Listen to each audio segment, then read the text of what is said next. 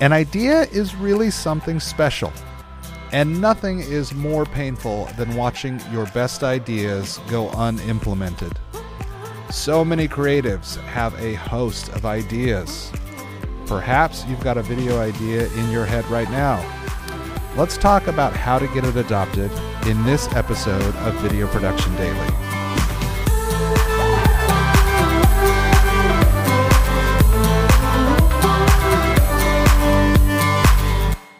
Ideas come from everywhere, and every creative individual is so different. Some people see a piece of inspiration and they think, wow, I really want to do something like that. That looks like a lot of fun. I think that could work.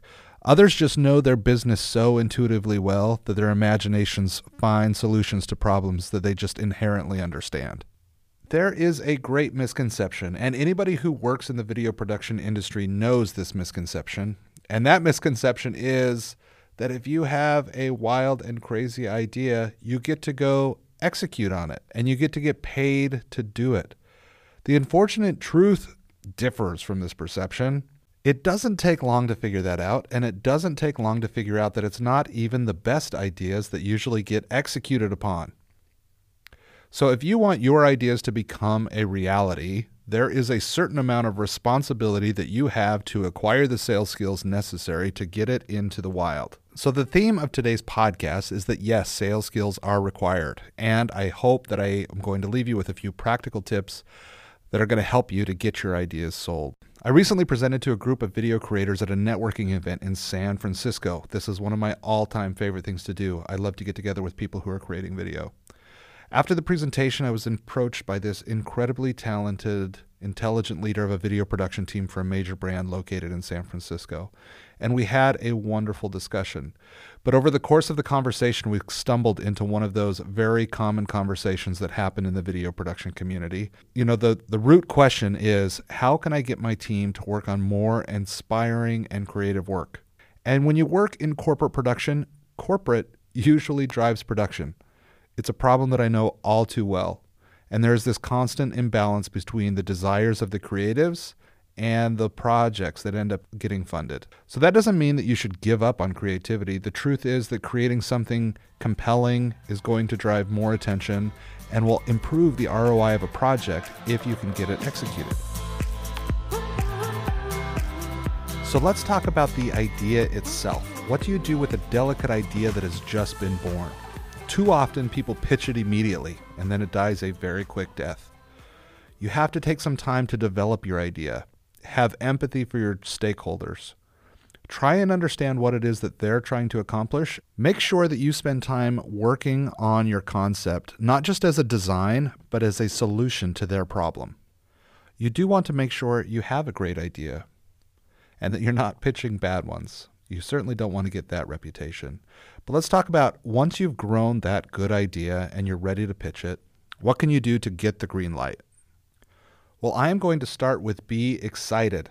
I remember when I was a 12-year-old boy pitching movie ideas to the newly formed production company in my backyard. You know, me and my friends, we would spend hours laughing and getting passionate about ideas. I have yet to replicate that in a corporate setting, but the energy and excitement, it still gives ideas virality. If you show how excited you are to execute on an idea, other people are going to get excited.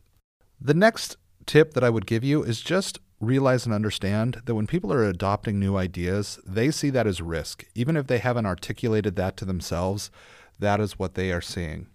And if you can get other people around you who believe in the idea, it's more likely to succeed. So my next tip would be to isolate the unbelievers. So if you're walking into a pitch meeting and your objective is to convince 7 different people that they need to adopt your new pilot or video concept, you're probably going to fail. Do everything you can to sell people one at a time. If you walk into a meeting with 7 people, you better know that 6 of them are planning to give you the green light. And if you're trying to convince multiple people at once, your desired outcome better be obvious. There are other massive advantages to selling an idea one person at a time. For example, it gives you the chance to pivot with feedback. So if you're selling an idea to a critical stakeholder and they have an idea that you can incorporate into your concept, all of a sudden they have ownership in your project and they want to see it succeed. And it gives you the opportunity to kind of incorporate that feedback and make the project better as it grows. And the more people that have a sense of ownership over a project in an organization, the more likely it is to succeed. If it just grows out of your head and then you go to pitch it, it's probably going to be pretty difficult to get that approved. Great ideas and organizations very rarely come from one person. So embrace that quality feedback, make it a group effort if you really want this idea to go the distance. So I'm theming this episode around sales, and the unfortunate thing about sales is that you can't control the way the buyer feels about a product or when it's pitched to them. There's just so much outside of your control. And so part of learning to sell ideas effectively is accepting the fact that not all of your ideas are going to sell, because it just relies too much on other people accepting. We're working on getting a higher percentage of our concepts created, but don't expect every single thing that you pitch to get a green light. And that's okay too, because people are going to help you weed out some of your bad ideas.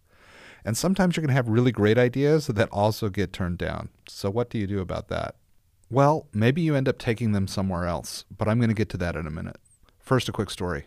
This is one that happened to me, and it happened to me early in my career. So I was doing my internship, I was making videos for a government organization, and what I really wanted to be doing was working for the university just up the road. I set up a lunch with a manager at the university who oversaw a group that I really wanted to work in. And what I did is I went ahead and I outlined this job that I thought that he should create. And this job just so happened to kind of align perfectly with the skills that I had. And I was confident that he was going to love this idea, right? But I was totally wrong and a little bit embarrassed. And his reaction was interesting because he was almost offended by the idea. So, I walked away dejected. But it was interesting because 2 years later, I had that exact job exactly as I had described it to him. And it was interesting that it just took some time for him to marinate on that idea and then eventually for me to get that role that was created, because by that time it had become his idea. And he ended up being a terrific manager and a great mentor and a great person to work for early in my career.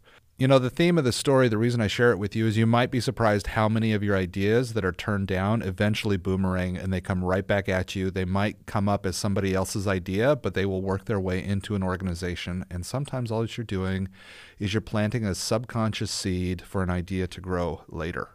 So my last piece of advice for getting your ideas greenlit, and that is, don't spend your life accepting no for an answer. You need to find creative opportunities that allow you to exercise your ideas, and that might happen outside of your main gig, and that's fine.